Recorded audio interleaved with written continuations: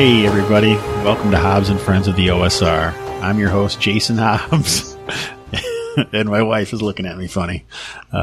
They're back. I have Eric the Hoffman and Jose the Panhandler Lucario with me, and we're doing Hex Talk. Jose? And we're looking at you funny too. Always. Yeah. All right, so we're going to keep the introduction short because we got a ton of Hex Talk stuff to cover today. So I'm not going to do anything about you two, just me. No, not me either. I'm just kidding. So let's talk about our gaming in the last couple of weeks. What have you been playing, Eric? So still been running my BattleTech MechWarrior campaign that we've been kind of playing around with, and it's getting more and more in-depth, and I'm getting more interested in it, so we've been playing it like two times a week, maybe? Yeah, we've been playing a lot. It's been really fun. Yeah, I've been enjoying it a lot. Yeah, we actually felt fairly successful last time for the first time that I've been playing. Most of the time we just kind of get our asses handed to us, and that's about it. You guys are learning. I have had a lot of interest in that when I talk about it, when I game with other people. It seems to like really trip nostalgia triggers for people, so that's pretty cool. You want to say anything about BattleTech, Jose? Yeah, we're having a lot of fun. We successfully achieved a major battle objective in our last outing, defending a dam against opposing forces. So it was a lot of fun, and there's a little role-playing element between sessions that Eric has crafted, so we're having a really good time with it. Man, I don't know if I'd call it role-playing, but we roll some dice anyway, I guess. Well, not Hobbs level role-playing, but it's role-playing. Not that much All right. story. I don't know how my Marauder feels about this situation. That's right. Explore the emotions of my Warhammer. Well, I'm pretty sure Bird's mech pilot isn't too happy about his arm getting shattered and having to retire, but hey. Yeah, so the characters learned an important lesson about not dumping all of their generated abilities and skills into mech combat, because we got into a little fight outside of the mechs, and everybody realized that small arms is a very useful skill. I will say part of the problem is we came into BattleTech almost like coming into OSR as newbies. It's been a long time since we played, so we're not used to the nuances. So I think our second generation guys will be a little bit better equipped to handle Eric's world. Yeah, for sure. And that was the way I came into BattleTech. I had left to join the Army, and my regular gaming group had found BattleTech while I was away, and I came back after training, and they were like in the middle of a campaign. Literally, I walked into the game shop where we used to play, and they had like a 6-board planetary assault going on, and they're like, quick, make up a character over there, and then here's your Stinger, right, which is a really light mech that can't do much. And so my first character could barely walk without falling down, because I just picked all kinds of cool stuff, like he had a bunch of guns and all this stuff, and they're like, okay, great, now you're in this robot, you have none of that. And I spent almost no points in piloting. It was just big mess. So lesson learned, yeah. Mm-hmm. No kidding. All right, so yeah, we've been playing BattleTech, and it's pretty fun. You been playing anything else, Jose? Yeah, I've been playing 5th edition Isle of Dread Hex Crawl with Alan G. and Edwin Nagy, and it's a lot of fun. We encounter a lot of stuff. We're exploring the whole isle, and we do that every other week. We've been playing for a couple of years on that now, so we're almost level 8 with our 5th level characters. Got a very OSR feel with the 5th edition rule set. I've talked about that on the podcast before. Never specifically with Jose, I don't think, but I think it can have an OSR feel, even though there are it does quite a few things, or it tries to, 5th edition does. We won't talk about it again. I've already talked about it, and I don't really care what you think about it, Jose. Understood. Rightly so. Just kidding. So, on the holiday, I had to work. You know, we had the weekend, and then we had Monday, which was July 3rd, and then Tuesday, which was July 4th. For our international people, you might have heard, we have this thing called Independence Day. And my buddy Kevin Madison was hacking on us about... In England, it's known as Dirty Trader Day. Yeah, exactly. He sent that meme around, which was pretty funny. But I was bored on that day, and no one was running anything, so I called up my brother and my cousin, and we started playing Black Powder Black Magic in a complete made-up sandbox.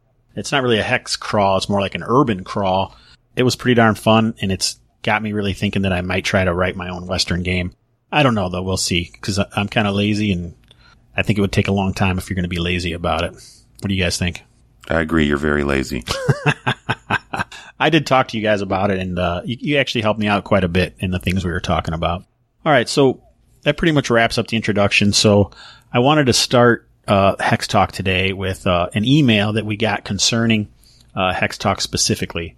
And that is from Corey Gosman, or as some people would know him, DM Kojo. Hi, Hobbs. I'm really enjoying your Hex Crawl series on the podcast. I have long been interested in running a West Marches style campaign ever since coming across the blog topic a couple of years ago. I generally run pre-published adventures for my DCC RPG campaigns, so I would love to hear how you would incorporate existing modules into a Hex Crawl situation. Would you have adventures for all different levels in the wild, like the mountains far to the north as the location of Frozen in Time, a seaport to the south that leads to the Tower of the Black Pearl, the Shutter Mountains to the east with the Chained Coffin, and maybe a dimensional portal hidden in an ancient hollow tree that leads to the Purple Planet? My only concern is how to have all those modules prepped ahead of time. Any advice is appreciated. Thanks, DM Kojo. So I think Jose has a specific thing he wants to talk about this. So what do you think, Jose? How would you do it? Yeah, really quickly, the first thing is, the only benefit I see is it's with the Hex Crawl, a lot of times you want it to be a nightly effort. The players get there, they do their thing, and they come back so that you can have players dropping in and dropping out. With prepared modules, sometimes they're longer than one session, so that becomes difficult. DCC modules are sometimes shorter, but still, you're gonna have that to contend with. But aside from that, one of the things you can do is you can drop your rumors for your various modules, and rather than prepare them all, prepare yourself like a key dungeon.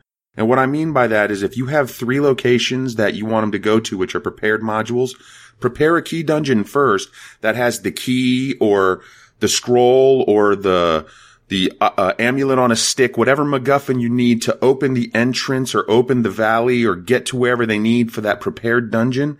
And they're in that key dungeon doing that for a session or two while you're preparing the next dungeon. And that's kind of one of those ideas that'll get you where you want to go without having to prepare everything. But you do have a big undertaking in trying to use prepared dungeons for each of your locations. Especially with dungeons of that length. Mm-hmm. I think we'll cover this more later, but one of the things we like to do maybe is just like one-page dungeons or actually adventure locales, I think is what you were talking about, right, Eric? Yeah, I'm not a big fan. I'm not a big fan of published modules for the kind of gaming that I like. I know people are who like to string them together, but that's not really what. I don't think they fit well into a Hex Crawl or a sandbox campaign. I much prefer one-page dungeons or adventure locations. It doesn't have to be a dungeon. It could be a wood, right? But the kind of stuff you see on the one-page dungeon contest, although those have gotten very artsy, right? Yeah. They're actually largely unplayable now. But back in the day, the original ones, like the first and second year, are great, right? They're just great drop-in locations that don't have a lot of preamble necessary to get the players there. They can literally just stumble across them and it makes sense.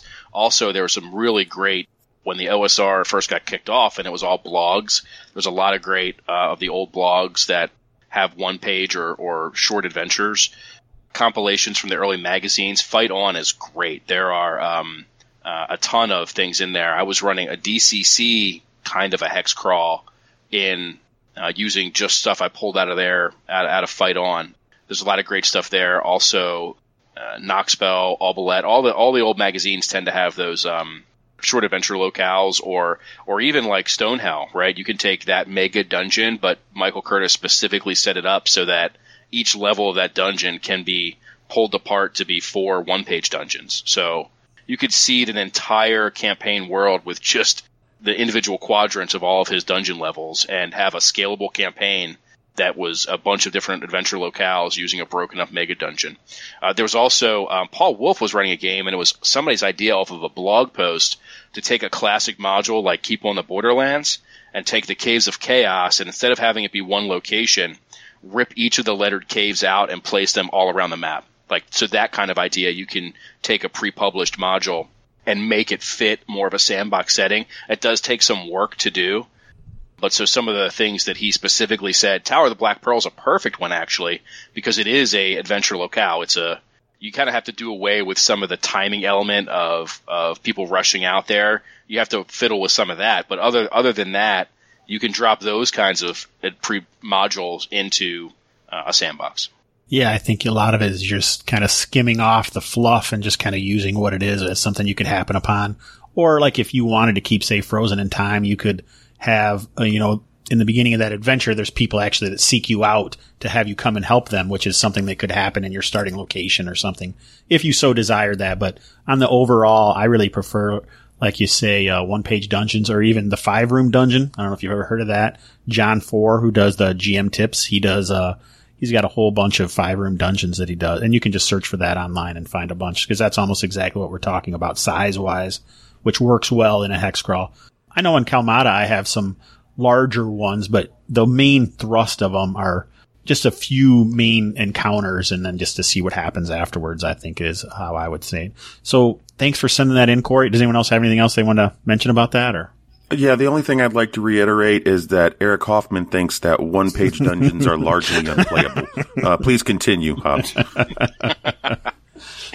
I just figure that's going to add some spice, because someone's going to take that and bite, and I'm hoping to get, a little spicy. So there we go. All right, so thanks for sending that in, Corey. Corey's going to be on the show here at the end of the month, because we're planning on doing a special kids episodes through Misdirected Mark. So almost all of the shows on the Misdirected Mark Network are going to do shows about kids, and Corey's going to join me with Brett, and we're going to have one for that. So thanks again for sending that email, Corey. All right, so let's move on. I sent a map out to the patrons that we called the Bloody Swale. How did you make it, Eric? I guess you made the map, so why don't you just talk briefly about that? Sure, yeah. So I used a program called Hexographer, which is really great. I've been using it for years and years. It's done by Inkwell Designs. Is it Inkwell Designs? Yeah. Inkwell Ideas, isn't it? Inkwell Ideas, yeah, you're right. I never get those right. It's they've actually got a new one out that kickstarted called Worldographer, which is like version 2.0 basically, which is even better, that I've messed around with a little bit, but I'm still using my trusty old Hexographer. And one of the things you can do in this program is set it up where you do a random map, right? You pick the number. So I did a 10 by 10 random map, and you can fiddle with some of the things so you don't get snow if you don't want snow. You can pick kind of a biome, right, for a Minecraft reference. And I just created it, and I just saw what came out, and I think I did a couple to have one that made some logical sense to it, and then dropped a town in there where, ostensibly the starting area would be, although there's some change to that. So that's all I did. Quickly, he's alluding to the fact that there was a heated and contentious dialogue before the show about what was going to be the starting town and what it actually represented, and then where Iron Thew Outpost was and what the valley to the south represented. I mean, it almost broke up the show. Hobbs and Friends of the OSR almost dissolved from not true, but it was an interesting debate, and we're trying to figure out how maybe Hobbs can bring that kind of stuff to y'all on a side format, but continue. That's right. I'll let you all figure, take your own guesses as to who injected copious backstory into this basic OSR hex crawl that we were planning. All right, so that covers our first thoughts on that. Apparently, so what Jose is referring to, and even Eric mentioned this as well, is we talked about having a starting area and that we would set one up for you. When Eric did the map originally, he put the one icon on there, which is the town, and then we talked for maybe 20 minutes on. Or at least, 2 weeks preparing for this show, when really it was only 20 minutes before the show and, right after Eric did the map. And we are talking about maybe having a pre-show that I'll record before we start the actual show. And then maybe we'll send it out to patrons or something like that. So, but don't expect anything too crazy, because we're really mild-mannered guys. And, I'm sure there won't be anything that could be offensive to anyone in that. So on to the starting area itself. I had this idea that, first to start with Jose talking about a meteor coming down and creating a problem, and that's just one of the aspects of the area, but it's not that important. I said that it would be cool if it was a dwarven outpost instead of maybe a town on the lake like Eric had, and since it's my show, that's what we're going to do, goddammit. So it's actually off to the side of the map, but then right below it is this area that we have called the Iron Thews Approach. The reason for that is because the dwarves are the clan of the Iron Thews. And so this plain that's to the south of the mountain stretch on the east side of the map, centrally located, there's a plain right below that. So if the starting area is the Dwarven Outpost, or the clan of the Iron Thews Outpost, then this is the Iron Thews Approach, and this is the region that we're actually going to discuss when we talk about how we're going to prepare our encounter tables and maybe how that works. Eric, you want to start that? Sure. Yeah. So one of the main reasons we're doing this, and what I think is what is really important, the kind of prep work that you have to do for a sandbox hex crawl is different than when you're doing a mega dungeon. So you got to think of the hex crawl area as your dungeon, right? And each of the hexes or regions within there, those are your rooms. So where you would spend a lot of time in a mega dungeon saying what's in every room, it's really important in a hex crawl to have regions that feel like something, right? Like a level of a mega dungeon, using old school mega dungeon design. Same thing. You want to have the crypt level. You want to have the bowling alley level, the machine level, right? Whatever you want to do. And so you got to put the time in up front, or you should, to do these encounter tables that really make it feel, they really evoke the feeling. So when you get an encounter, the players should always know, oh yeah, this is where we are, right? We're in the Iron Thews approach. And that can be, really needs to be separate from whatever the next region is over. So it really makes them come alive and feel like a living, breathing place. So what we wanted to talk about today is how to do that, like the ways you can develop encounter tables, the things you can put in there, the ways you can have multiple tables work together, or multiple results work together to really bring about an emergent story within the hex crawl. And why do you think it's important to do that? You mentioned this earlier on the pre-show. I don't know. You're giving me leading questions, counselor. I don't remember what I said. I'll say one thing about that. The reason you want it is if you're going to have areas like this, you want those areas to be evocative, and you want your characters, you want the players to associate the monsters with that area and to make that area come to life with the monsters. Like, for instance, let's say you have a place called the Crawling Forest, and it's filled with spiders. Eventually your players, if they have to go through there, they're going to groan because nobody likes to fight spiders. And even if it's just random encounters, if you put enough arachnid encounters in there, the Crawling Forest becomes a scary place that they don't want to go. And it's going to be different than, the Fey Forest, which is filled with, Fey creatures and things like that. And maybe a few spiders, which we'll talk about especially if they abut each other. So it gives each area its own feeling, which is a good thing. I think that's a Wes March's axiom, which honestly, it started from even sooner than that, maybe from the expert set when they first started talking about Wilderness Adventures, is having the areas. So the players kind of, in some ways, part of the learning process or the mastery of the game is understanding that it is segmented into areas and having some kind of idea what you might run into. So if something goes different, then you even know it as, player characters that, hey, something's weird in Iron Thew's approach because this stands out or something like that, which, like you say, it makes it more emergent or, gives it verisimilitude. So I think that's important. All right. So what's next then? We kind of told why we're doing it. So is it time? All right. Do you want to talk a little bit about the locales and how you may use a locale in Iron Thew's approach, or do you want to just move right into the encounter tables themselves? Eric? Yeah. So the locales, as far as the adventure locales you'd seed the map with. Yeah. So, I kind of go back to the Moldvay dungeon stocking. That was my first introduction to Dungeons and Dragons. And I think since then, I can say probably stands up as some of the best instructions on how to build a dungeon. And I really like to take some of the fear out of hex crawling and say it's really just a dungeon, right? I said this in the first episode, just every room has 6 exits. So doing that, thinking about it that way makes it a lot less scary. And the first thing you do in a Moldvay dungeon after you have your map is you pick your special encounters, right? The things that you want to have on that dungeon level, and you're going to place them yourself because it's something you created. And that's what your adventure locales would be. So you're going to want to pick a couple. You don't have to do them all, because you only need a couple to get started, of one-page dungeons or magazine dungeons or pre-packaged modules where you want to drop them in and say, okay, here is where this place is. So I've decided that I want to put these things in this area. So this area would be great for Iron Thew's approach, would be great for I'm trying to think of something. I guess one that I wrote, the Ruined Aqueduct, that is in the new Domve book that Pete Spahn put out, and which is a great book. It has a lot of the new special edition has, I think, 12 different of these adventure locales, old school adventure written by a bunch of folks in the OSR that Pete collected. So that would be another great resource to go grab. Even if you're not using that setting, you can grab these 12 adventures and sprinkle them around your own sandbox. So one I had was the Ruined Aqueduct, which these guys play tested in my Keep of the Borderlands campaign.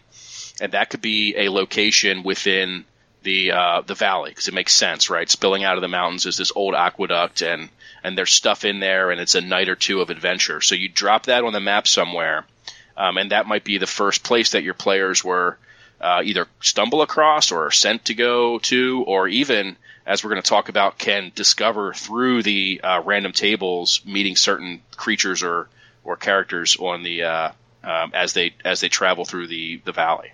Yeah, I think that's well said, and I would only add that you're going to want something close, like the initial, because it's going to be dangerous out here. So when your characters are first level, and even quite a few maybe, you want some nearby places for them to go to, because you don't necessarily want 3 or 4 first level guys having to trek a very long space across this valley or the approach and moving into other areas yet, because really, I'm not saying that it's balanced in any way, because it's not. When we start working on the encounter tables, you see that we're not balancing it at all. But I think it's important for them to have a place to start off to, and just to maybe wet their whistle a little bit on what's going on, and just giving them an idea of what the aesthetic is going to be. Do you have anything to add, Jose? Really quick, do you want me to discuss how the 2d6 encounter table works?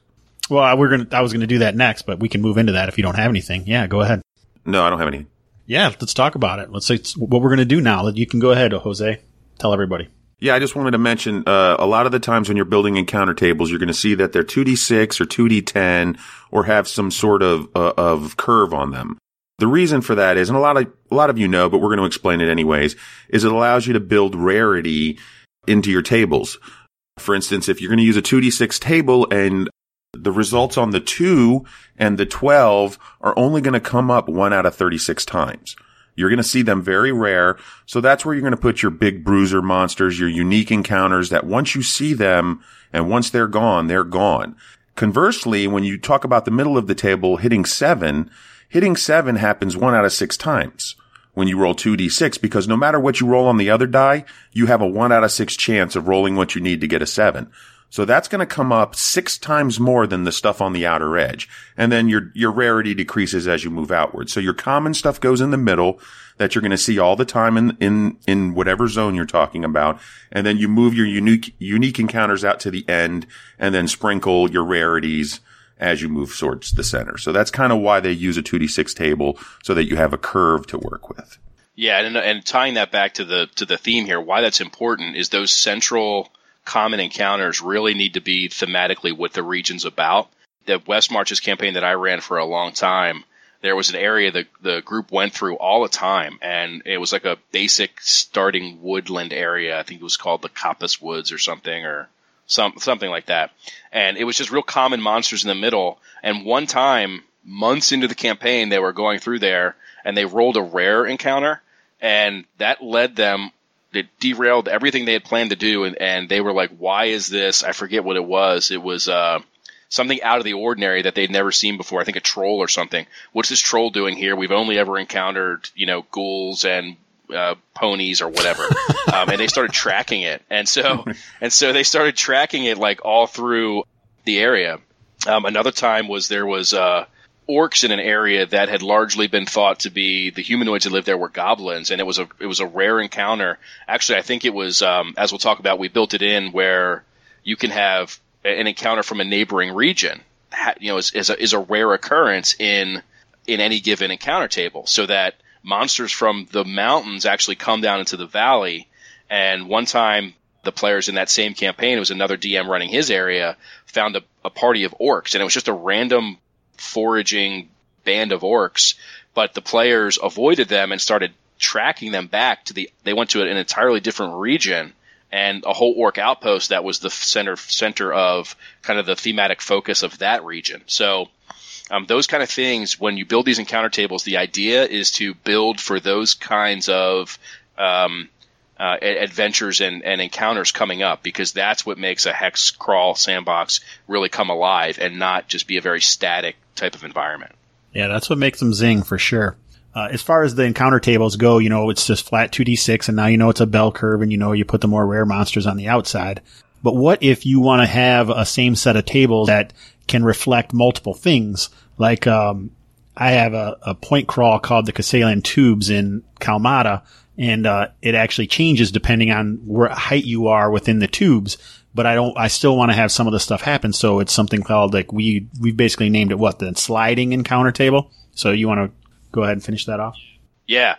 Yeah. So a thing that I've been kind of playing around with, I haven't seen it published anywhere, but I don't recall seeing it published anywhere, but it totally could have been, because everything I think is stolen from 20 years of reading D&D stuff anyway. But a real cool thing to do is to make the encounter tables have longevity. Is, by the time you play this for a couple of months and the characters are now 5th level and they traipse through the Iron Thru's approach, this kind of valley 100 times, they're going to kill a lot of stuff. Other stuff is going to happen off screen. Maybe, the dwarves, a lot more move in. Something's going to happen. And if that area becomes more pacified and there's not as, the big monsters at the ends of the table, like Jose talked about, are killed off, well, the area is not as dangerous anymore. So one thing you can do is start adding some in. So build your encounter table. So the lower numbers is where the really deadly stuff is. And the higher numbers, although still rare, is like friendly encounters, right? Like a traveling merchant, or, we're going to get into that when we build it. And if you add encounters after that are even increasingly more friendly, like you can have, a friendly cavalry patrol, and then you can have a farmstead, right? It's things that are really civilized. Well, then when you roll on that encounter table, you can just add a +2 to the roll, for instance, or a +1 each time the area becomes more civilized, from wilderness to frontier to borderlands to settled.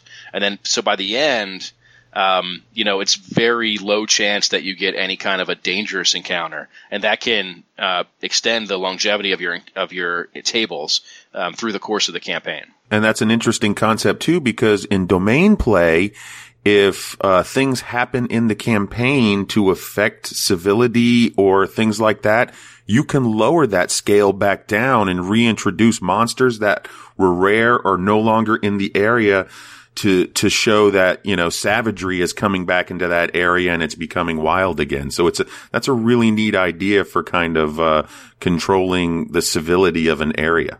Yeah, and the beauty of it is that most of the work, right, you've got your first 11 in encounters, so you just tack 2 more on either side, and now you've got this sliding scale that, because of the weight of the percentages, really changes the feel, but not the theme, or rather changes the lethality, but not the theme of the region. And it's you don't waste that work. You don't have to create a new encounter table for every change in the campaign world. It's a time saver. And that sliding scale would be an excellent way to represent encroachment. Again, for instance, if the crawling forest is expanding and the players are not doing anything to stop it, that encroachment can be represented by a lowering of the civility, so that when you're in areas near there, you're going to encounter more monsters of the arachnid type, and you might even affect tables to the side of that. So like if there's a plains to the side of the crawling forest, you're going to meet more spiders then, because they're starting to encroach, and that might be represented there too. So that's a really, really cool concept. Yeah, that's a good point. Expanding on that, even like things that the players do. So maybe they, I don't know about your OSR players, but they want to skin everything they kill to take it back to town.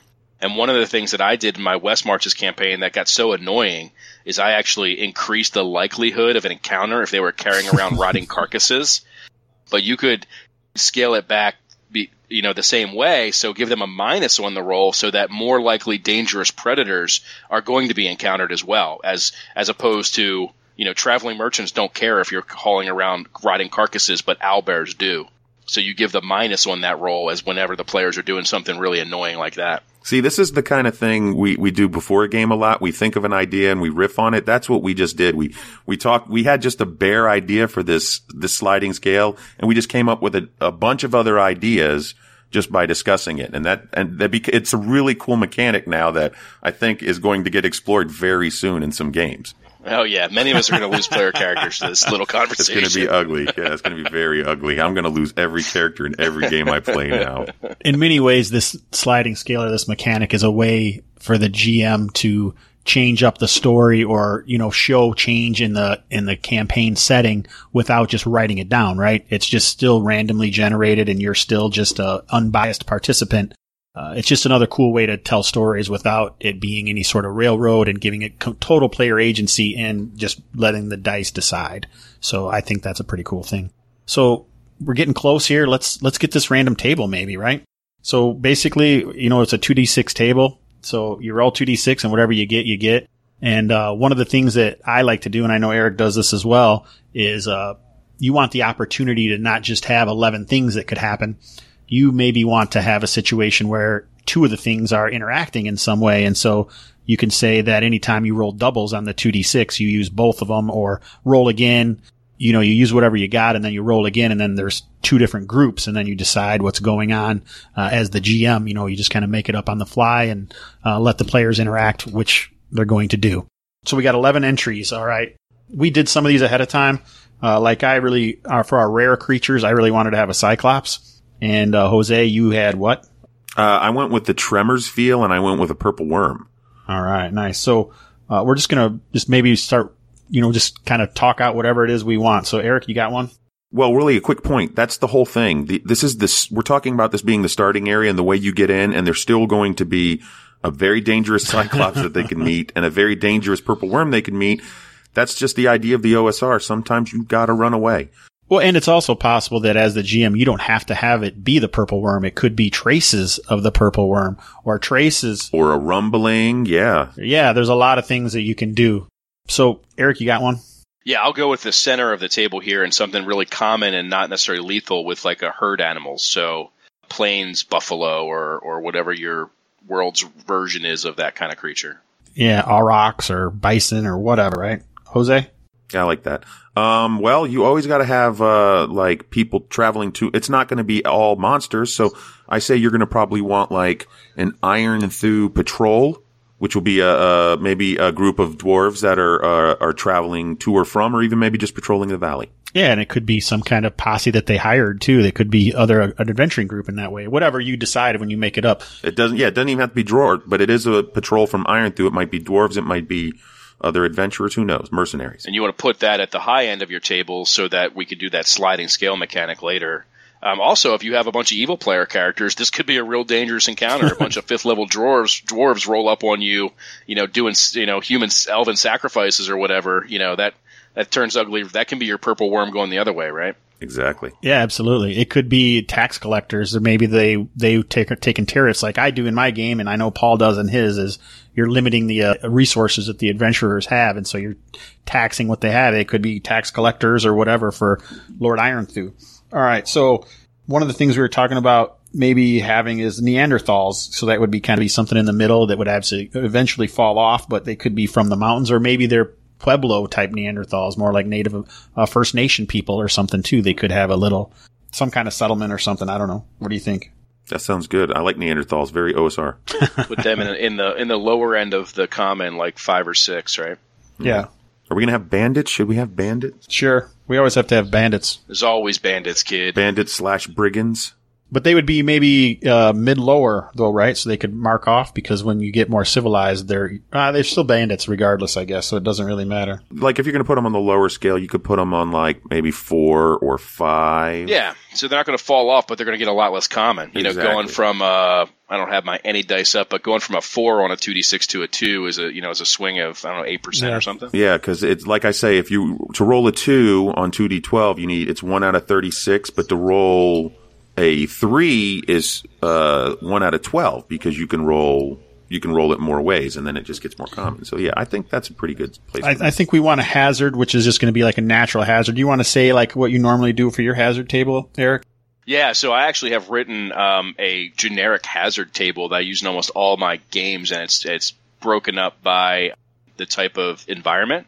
So I really like natural hazards that aren't necessarily deadly, or often aren't deadly, but do things like slow down the party, right? Oh, they're in the woods, there's a huge fallen tree or a ravine. They've got to go around it. It doesn't hurt them, it doesn't slow them down. It's not even a combat, but it might make all the difference that they don't get back to town that night and have to camp out. I mean, it's stuff like that that's really forces decision making on the players and makes them feel like they're actually living in this world, not just fighting monsters as they, trek across it.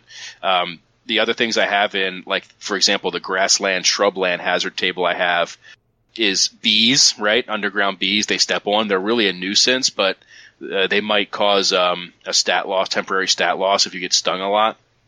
A flash flood or flash fire, as Jose suggested in the pregame, would be really cool. Look, you could probably outrun it, but it might not let you go the direction you want to go. Yeah, it could slow you down. Freak weather. Use your resources. Yeah, right? Gopher hole. I love that one.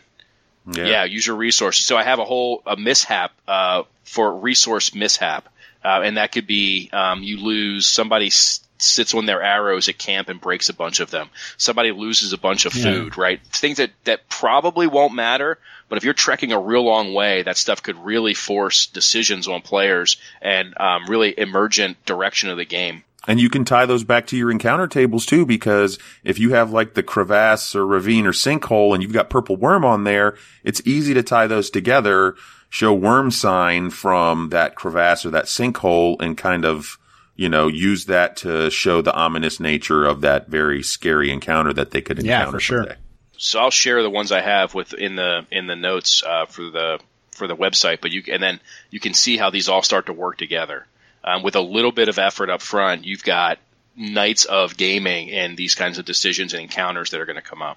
Yeah, for sure. I mean, how many scenes do you normally have in a game? And these could be quick ones, or they could take almost the whole session, depending on what the players do with them and the environment or the surrounding situations on whatever it is that you end up rolling. All right, so the other two things that we had spoken briefly about previously is axe beaks. I wanted axe beaks, and we wanted like merchants. So we got 2 more slots. Does anyone have any thoughts that they might want? Now, in mentioning the merchant, we said it might be a traveling merchant NPC that the characters have a chance of encountering at times, who might have special items for them, maybe potions of healing that they could buy, but they only encounter him occasionally coming to and from, so he's represented on the table as well. Yeah. So does anyone have anything else? We got 2 more. Eric, put in something. I like flying encounters in planes, like maybe some kind of a giant vulture. Or a wyvern. That would be on the very high end. I was thinking more like the slightly dangerous, right? You can even, if you don't have stats both? for giant vultures, you can just pluck stats for giant eagles out. And yeah, sure, let's do both. We'll just have flying vultures and wyvern, and now it's done. Yeah, so we're getting maybe the wyvern tight. and the purple worm or the cyclops hate each other. That would be great too. Yeah. Or maybe one's the pet of the other. Yeah, that'd be a like real tough encounter. These things are all possible. Anything is possible. That's the beauty of it, right? That's why we play the game, I think. So now we have a 2d6 encounter table. And I think that's mostly of what we're going to plan on doing. I'm kind of pushing us along because we're getting to our 40 minutes, guys. So, do you guys have any last things you wanted to say about the encounter table? No, but I play the game for the chicks. All right. So, probably episode 4 of Hex Talk may be the last one. I think we're just going to drop 40 minutes of advice on running a hex crawl, basically, like tips and tricks and like some of the stuff that you might see from West Marches, like if you're running that kind of campaign, what that would entail. I think that'll pretty much do it. Don't you guys think so? Yeah, and then we get feedback from the community, Yes. see if there's anything anybody else wants to hear specifically about. But yeah, I think that's pretty much it. All right. You certainly can run a lot of hours of games based on just what we've thrown out so far. Okay, sounds good. So we're going to push into the outro section here. Jose, you had something you want to say?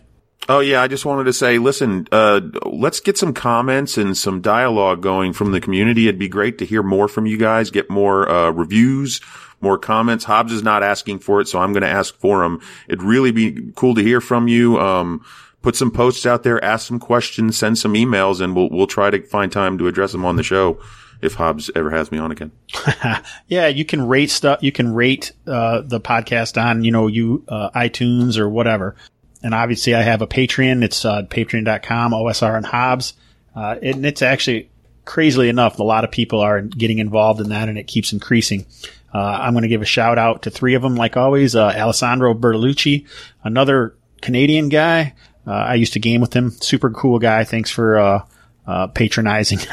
Ray Otis is new, and some guy named Jose Lacario also on the list this episode. So thanks, guys. We really appreciate it. That sounds like a stolen identity to me.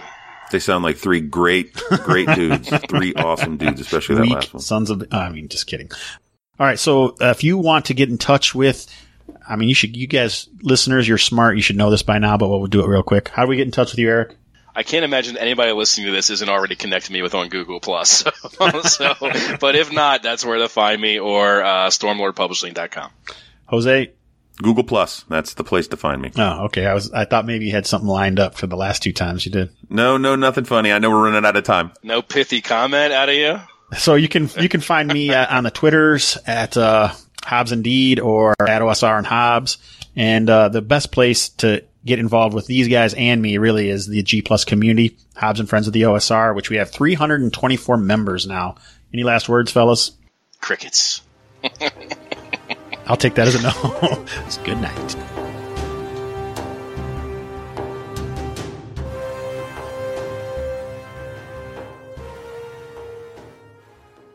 This podcast is a member of the Audio Dungeon Podcast Network. For more podcasts, visit audiodungeon.com.